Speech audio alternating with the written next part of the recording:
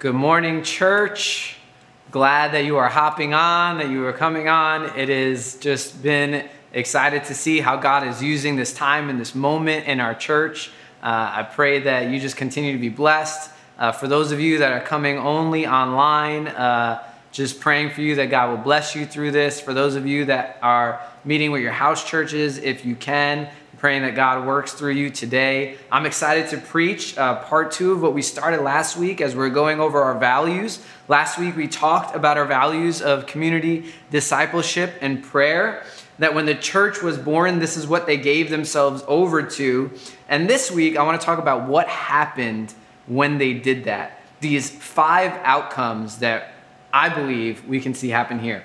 So read with me in scripture. We're going to read Acts chapter 2, verses 43 through 47 again to refresh our mind on what it says, and then we'll go through it. So, Acts chapter 2, verse 43. And awe came upon every soul, and many wonders and signs were being done through the apostles. And all who believed were together and had all things in common. And they were selling their possessions and belongings and distributing the proceeds to all, and any that had need. And day by day, attending the temple together and breaking bread in their homes, they received their food with glad and generous hearts, praising God and having favor with all the people. And the Lord added to their church day by day those who were being saved. Right, so we read and talked about last week how the church had given themselves over to discipleship, to community with one another, and to prayer. And we see these 5 incredible outcomes that happen. And I believe this will, can, and has happened today as we do these things with each other. And so I'm really excited to just kind of jump in there and believe God and to see these things happen today as we do what He has called us to do. And some of the things we have seen and will continue to see, and we'll kind of talk about that a little bit. But the first outcome that we see is this: awe, signs, and wonders. When God is present among you, it is evident. One thing I love about the presence of God is that I don't have to convince somebody that God is present with us. They feel it. They see it.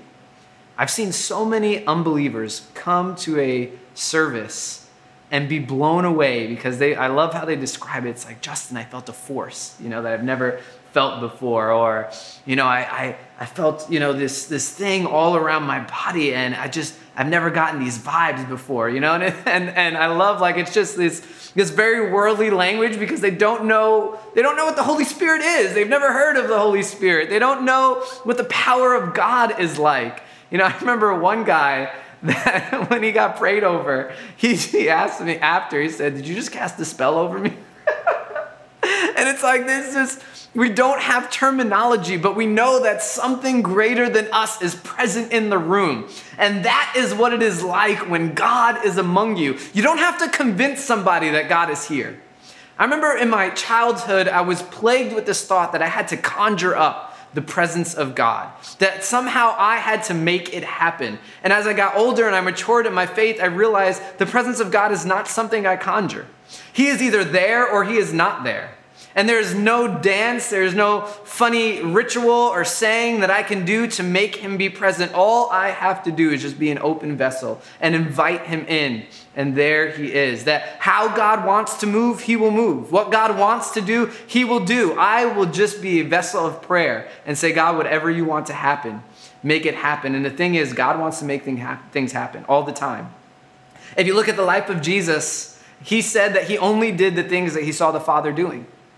And you look at His life as a life that you look at that and you are awed, right? He has changed history so that we split our history into a time before Jesus and a time after Jesus. They can change the names all they want, but we all know what the event was that changed history. It was the birth of Jesus Christ. And so when God is present in the church, you don't have to convince somebody that He is there. They will be convinced by what God is doing and how He is present among you. There will be awe, there will be signs, there will be wonders. I remember not too long ago when we were meeting in the school, we were doing an altar call, and I just felt strongly, God, say there are some people here that I want to heal of physical ailments. And so I was like, you know what? I used to be scared when that happened because I thought, this was the thought I had, I have to heal somebody now. Isn't that wild? I don't have power to heal anybody. That's crazy. Like, that's crazy talk. Like, what power do I have? I have none.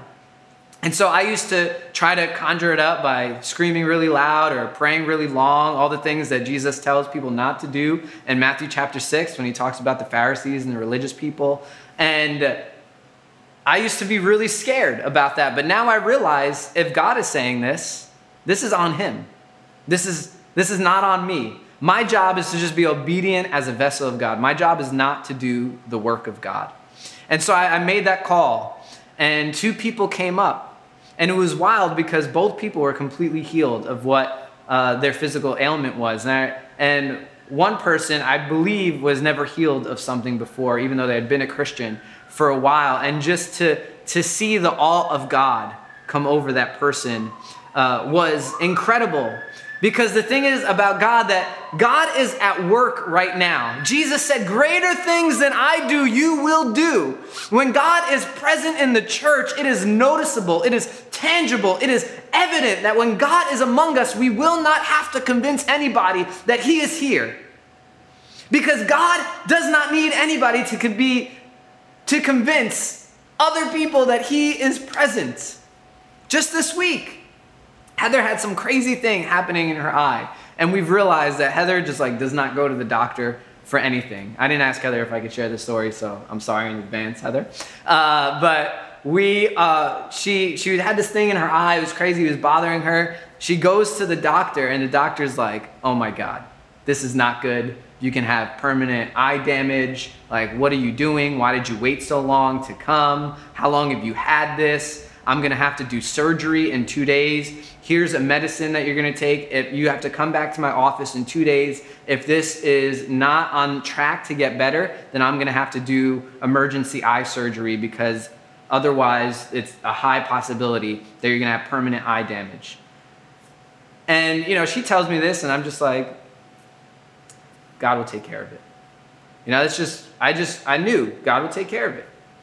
And so she does the medicine as she's supposed to. She goes back to the doctor 2 days later. It just happened on Monday. She's at the doctor's office. And this doctor, who is not a Christian, looks at her eye, looks at the picture and says, wow, this is a miracle. And Heather, I love her response. She goes, oh, I believe in miracles. And he goes, wow, you do? And she said, yeah, I believe God still works miracles today. And he goes, well, you have a miracle that happened.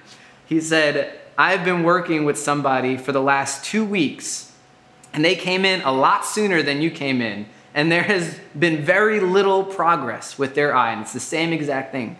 But your eye is completely healed. There is nothing left. He told her, finish out the medicine just because you're supposed to finish it out, but he saw no trace of it there. God still works miracles today.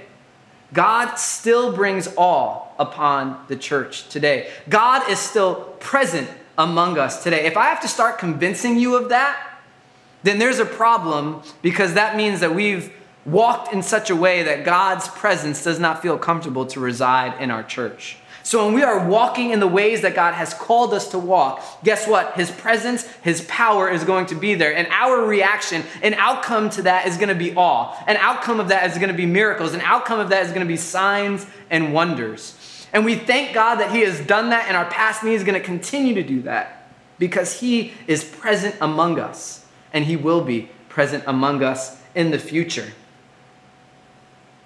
The greatest sign of God being present is godly things happening. That's just this simple thing. Like if there are only things that humans can accomplish happening in your church, then that is not a sign of God being there. If the impossible is happening, if you're looking at what is happening, you're saying, this can only be God, then guess what? God is among you. Look for the God stories, the God outcomes, the things that only God can do and accomplish. He is working, he is present, and he is doing that. He has done that from the very beginning of our church. He is doing that now, and he will continue to do that in our future. The second outcome that we see is unity. See, the gospel is the only thing that can bring unity across all races, across all classes, across all ages, and across all peoples. It is the only thing that can do. In fact, unity is so important that we read in Philippians that unity is the one thing that shows the enemy that he is going to be destroyed. Because when the church locks arms with one another, the enemy's main tool against the church is division. To get us to talk about each other, to get us to be mad at each other, to get us not to confront each other when we're angry, to get us to have bitterness towards one another. This is one of the enemy's main tools, because he knows that if he can divide us, then he can win. And so one of the outcomes that we're walking in what God has called us to walk in true obedience, in discipleship, community, and prayer, is that we walk in unity as one. You know, there's one thing that I've found true. And as a leader, it's always been comforting to me, and it is that the Holy Spirit speaks to everybody. So I know that I'm not the only one that hears from God. That I can rely on our leadership team, that I can rely on the people around me to hear from God, that I do not hear from God in a vacuum. Too many times pastors have this Moses complex, where they think in the Old Testament there was only certain people that can hear from God. And that's how it was, and that's how it was set up. And Moses was who Moses was. But in the New Testament, that's different. The Holy Spirit has been poured out on all of us, and all of us have access to the throne room of God. There's no temple and a high priest anymore, or a tent of meeting where only Moses is allowed to go into it. But all of us are allowed into the Holy of Holies, because when Jesus died, the veil was torn in two. And so what happens in a church is all of us hear from God, are moving in unison from God, and walk in deep unity. And when God is present among us, when we are doing what God has called us to do, there is deep unity among the church, where we can say, yeah, we're rocking together. Unity does not mean conformity.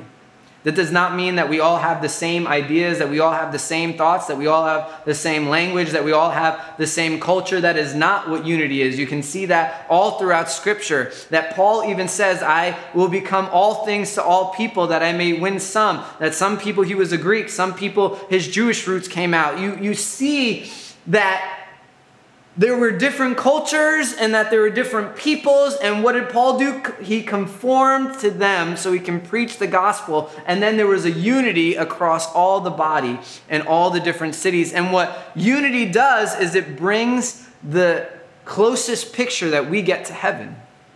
In Revelation, it says that every nation and every tongue, there will be a representation of all those different people and all those different languages. And so when we worship together in unity, and there's different people from different races, from different classes, there's different people that from different ages with different languages, what is that? That is a picture of heaven. That is a picture of heaven on earth. God has called us to a place of unity, but unity is a natural outcome when you are walking in the things of God. And when there is unity present in the body, that is a sign to the enemy that he is going to lose, that he cannot penetrate into the church, that he cannot get inside anywhere, that there are no open doors, there are no windows for him to crawl through or slide through, because he is going to be destroyed. He will not prevail against the church.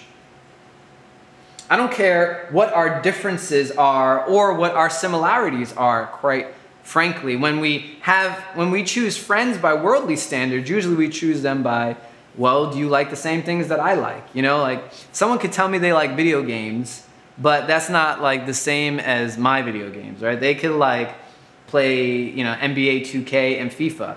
I will never touch one of those games. Those games, in my opinion, I hate playing games like that.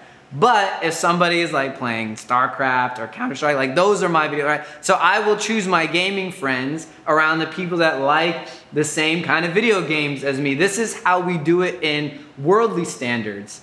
But the beauty of the gospel is it doesn't matter. You could play FIFA and I could play StarCraft, but guess what? Who cares? Why? Because there's something that's more important about our preferences when we hear the gospel. And that's this, our shared mission. It's been said time and time again, the one true way to get people together, no matter what difference, is to give them a shared mission of something to do together. And that is what the gospel does. Is the gospel gives us a shared mission of what the church's mission is, to preach the good news, to tell everybody to bring the kingdom of heaven on earth, just as it is in heaven. And when we are doing what we are called to do, when we are on mission, as we are called to be on mission, what is the natural outcome of that? It is unity. It is unity among the believers, unity among the body, unity among the church. You see that on a large scale as the church in New York City. You see that on a smaller scale as our church, as Zion Church, and even as a smaller, in a more micro scale, as a house church or a team or a leadership group, right? All of these things, we experience unity together because we have a shared mission and we have been saved by the same God, and we get spoken to by the same Holy Spirit. He's not telling you to do one thing and me to do another thing, right? That's division. That's two different visions. That's two different things. He's calling us in one mission as one body to do one thing together. And when we are doing what he's called us to do, one of the natural outcomes that will happen is a deep unity that will happen in our church. The third outcome that we see is financial sacrifice. These people looked at what they had and they sold it. I mean, that's crazy. They were selling their houses. Honestly, if I'm going to be honest, it's hard to imagine. Even back then, property, if you start to think about investments and you think about long-term wealth, or you have a wealth advisor, one thing that you will always learn is property is one of the greatest ways to transfer wealth to your children and their children. It has been one of the most tried and true financial investments over all of time.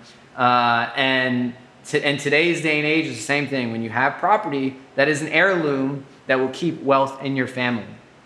And back then, though, it was a lot harder to acquire property, and property meant a lot more, especially with unstable monetary systems and seasons. It wasn't like now that, okay, maybe, there's a drought in California, but we can get our oranges from Florida, right? It wasn't like there wasn't globalization, didn't exist.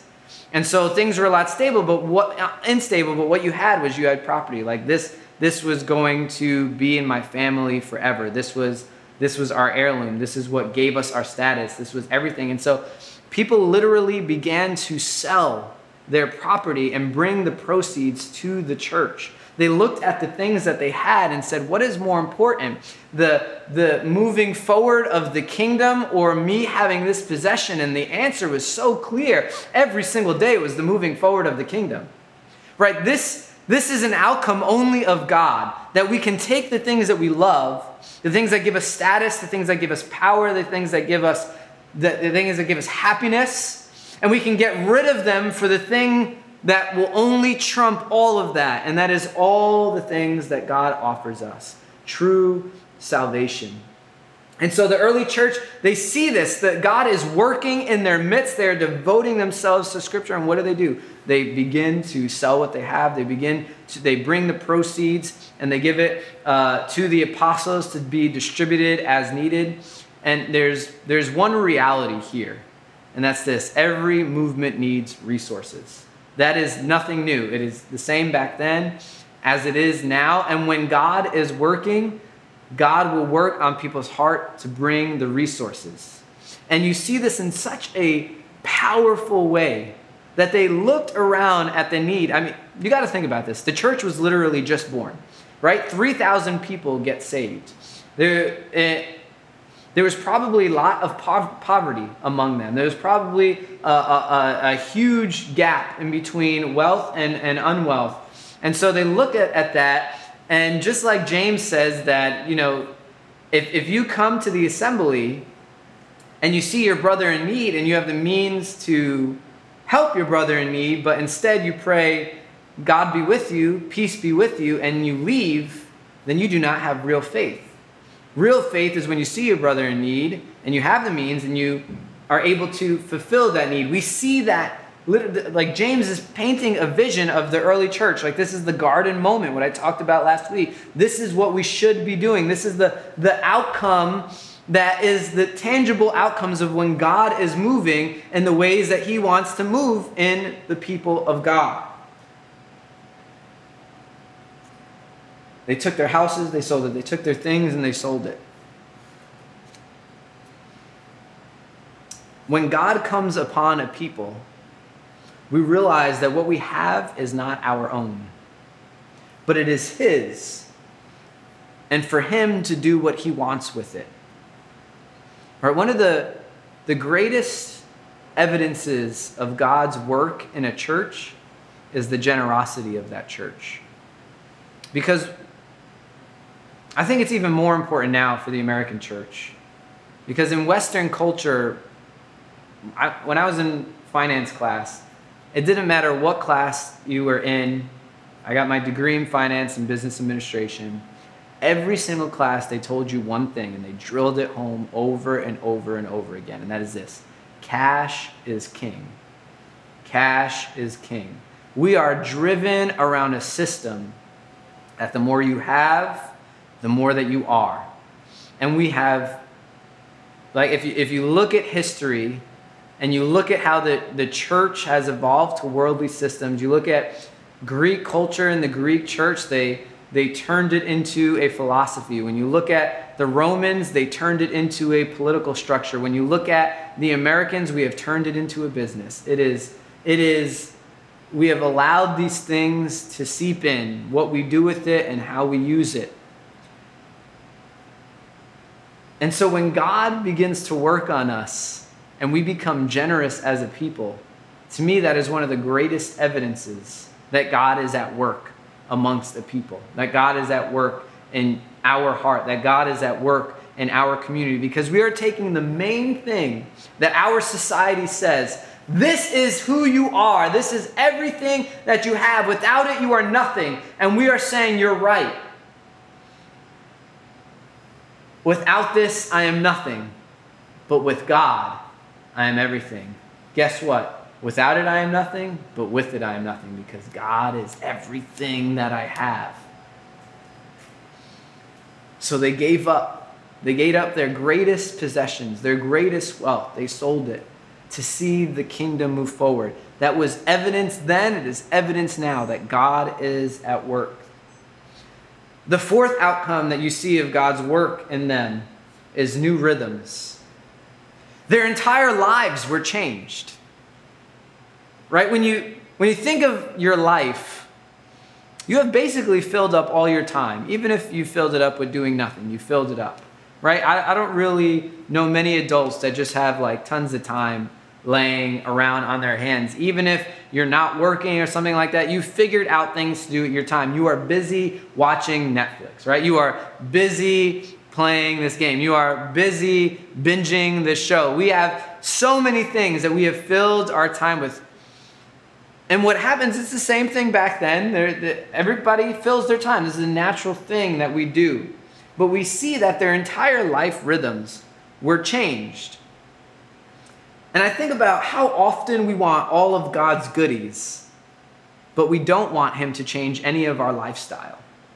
And it's like, God, I want you to do all these things for me, but I'm never going to change anything that I do. I just want your blessing, and I want to keep doing the thing that I do.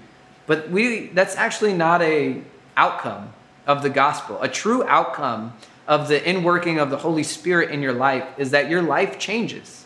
You don't have to change to come to God, but you will change when you meet with God.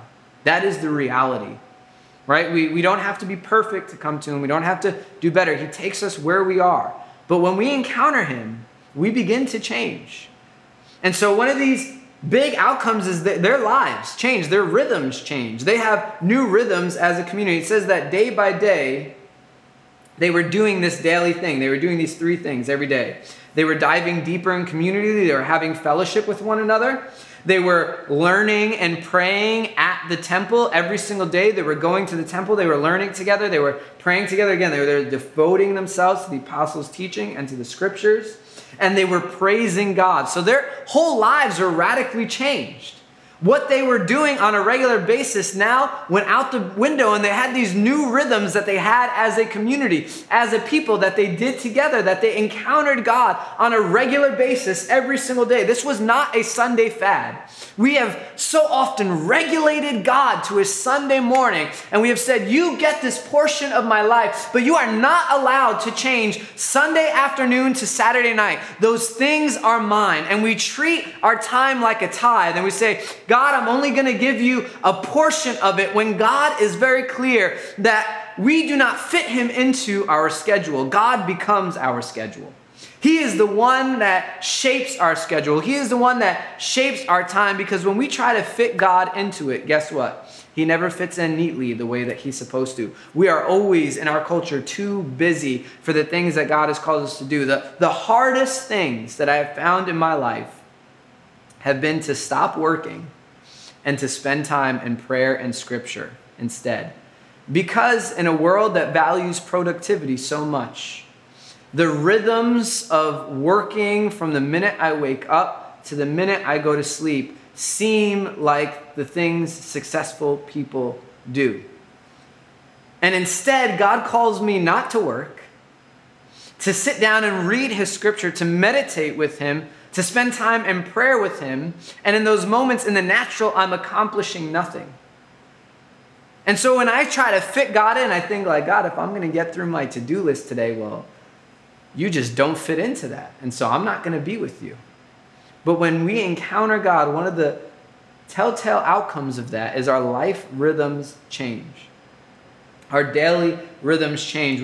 We see ourselves like the early church. We begin to dive deeper in community with others. We begin to learn and pray with our church. We begin to praise God on a regular basis. That praise is always on our lips. These are new rhythms and habits that we form as a people. Sunday morning is no longer just, this is my time regulated to God, but my entire life is now owned and controlled by God. Sunday now becomes every single day of the week for me.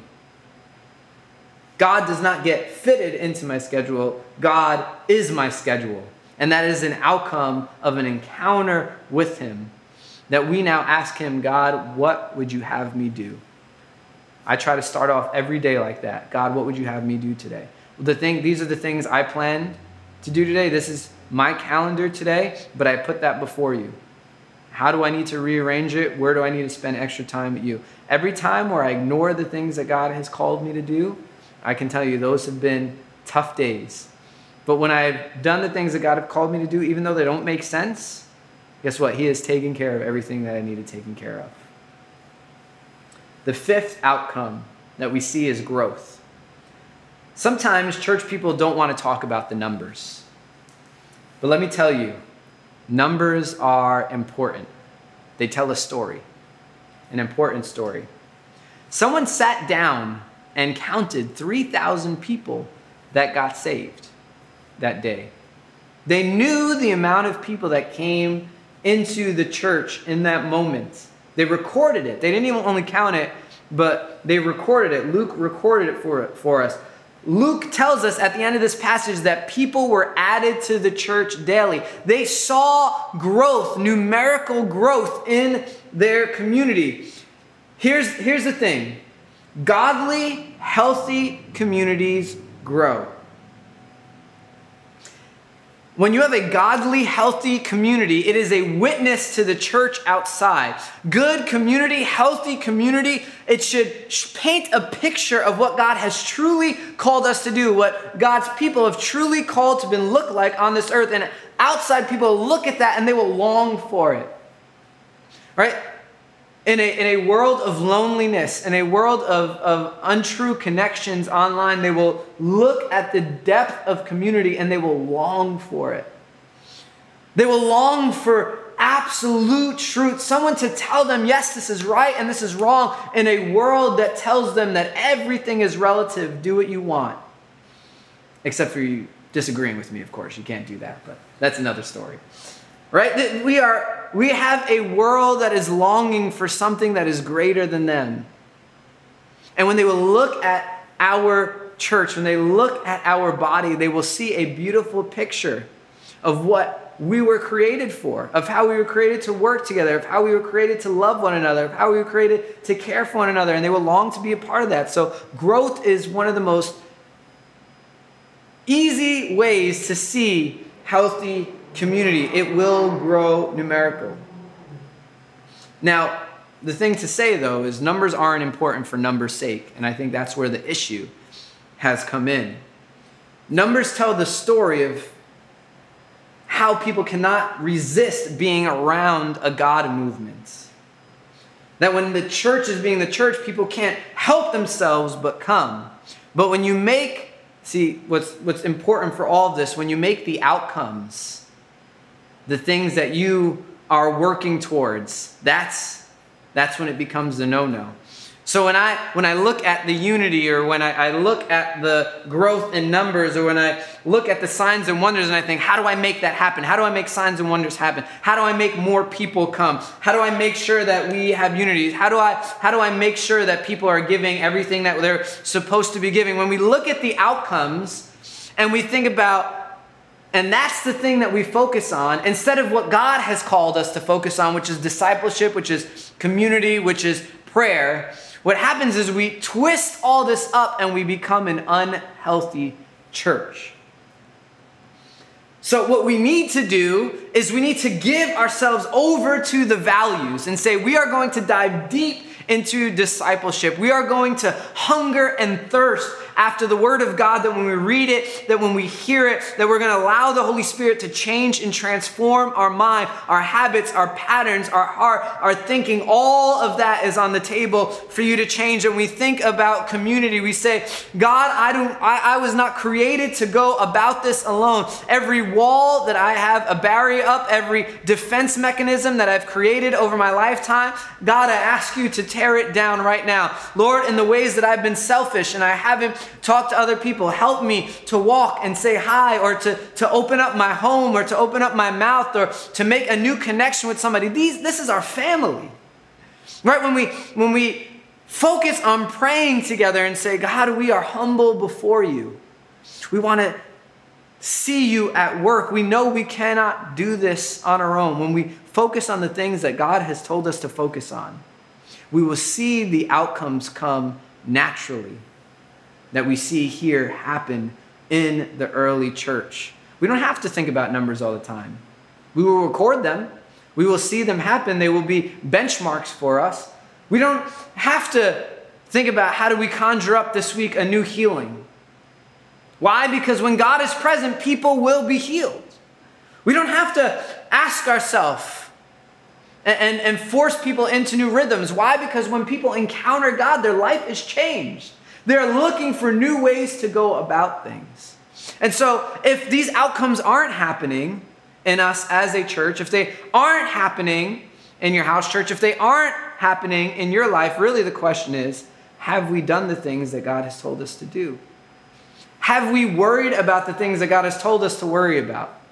Have we allowed ourselves to dive deep into these pillars that God has told us should be the pillars of our church? Have we walked in true discipleship? Have we dove into real community? Have we given ourselves over to the work of prayer? Those are the real questions that we need to be asking. And I don't want us to get sidetracked with the outcomes. The outcomes are how we know it's happening. And the outcomes are important to have as a health checklist for our church, and important to understand and important to know. But we have to constantly come back to the values and say, God, these things aren't happening. Are we not obeying your scripture? Are we not giving ourselves over to prayer? Are we not opening our heart to each other? We need to go back to what God has called us to be and repent for how we have looked maybe to the left and to the right, and forgot about the thing that he has called us to do. I want to encourage you, us, Zion, as a church, let's be the church that God has called us to be. It's easy right now to be discouraged. It's easy to throw away all the things that God has called us to do and use the excuse of, well, this has happened and this has happened and it's unprecedented in this time and it's unprecedented in this time. Yeah, maybe it's unprecedented in our lifetime, but it is not unprecedented in Scripture. It is not unprecedented in the history of the church. God is working even now. In Hebrews, it says we are not a people that we shrink back. This is a time we step up. This is a time that we be the church. This is a time that we see what we are really made of, what God has called us to be, what God has chosen us to be. And we walk in that. We are not a people that shrink back. We didn't shrink back when we lost our building. We didn't shrink back when COVID first hit. We're not going to shrink back now. And many of us may be feeling weary. I want to encourage you right now. Talk about that with somebody. Maybe you'll have an opportunity in your house church when you meet. Maybe you just need to pull a friend from service. Maybe you need a text another person that you know that follows God. Talk to somebody about it. Because this is the time where we can see God's faithfulness to us. And that we can be faithful to God in all things. And we will see all the great things, all these incredible outcomes. These things continued to happen while Christians were being killed, murdered in the streets. We haven't even come close to that here in America. And so yes, it may be hard, it may be out of our comfort zone, but church, let's not shrink back. Let's remember who God has called us to be, and let's dive into that in a way that we haven't done before. Let's hunger and thirst in a way that we haven't before. Let's say, yeah, it's hard right now. It's been difficult more than ever, but this is the time now that we need to be a church more than ever. I want to encourage you, talk to your house church and ask each other, have we seen these outcomes? And celebrate the outcomes that you have seen in your house church. I've seen so many stories of just deeply going into community like never before, of people reading the Word together that never read the Word together, of house churches praying together on a regular basis, some every night, some a few times a week. And it's just been incredible to see the manifestation of some of these things happen, of people coming together like they never came together before. Celebrate those things. Where have you seen these outcomes? But then also ask, are there outcomes you haven't seen? And ask, where is the root of that? Where are we missing it in Scripture? Where are we missing it in prayer? Where are we missing it in community? Be honest about that. It's fine. We're not perfect. We talk about that all the time. It's not bad to talk about our flaws. It's revealing to allow Jesus to work in a new way in our heart, to confess those things, to repent of those things, and allow the Holy Spirit to work in those things. So I want to encourage you today. Grab somebody, talk to somebody, air it out, celebrate the good things that God has done. And then see, man, where are the places that we haven't seen this? And how can God move in a new and a fresh way? Pray with me. Father, I thank you for what you have called us to. I thank you that here in this garden moment for the church, that we see how you have called the church just to work together, that there's benchmarks that they walked in, ways that we can point at and say, wow, they were walking in these ways.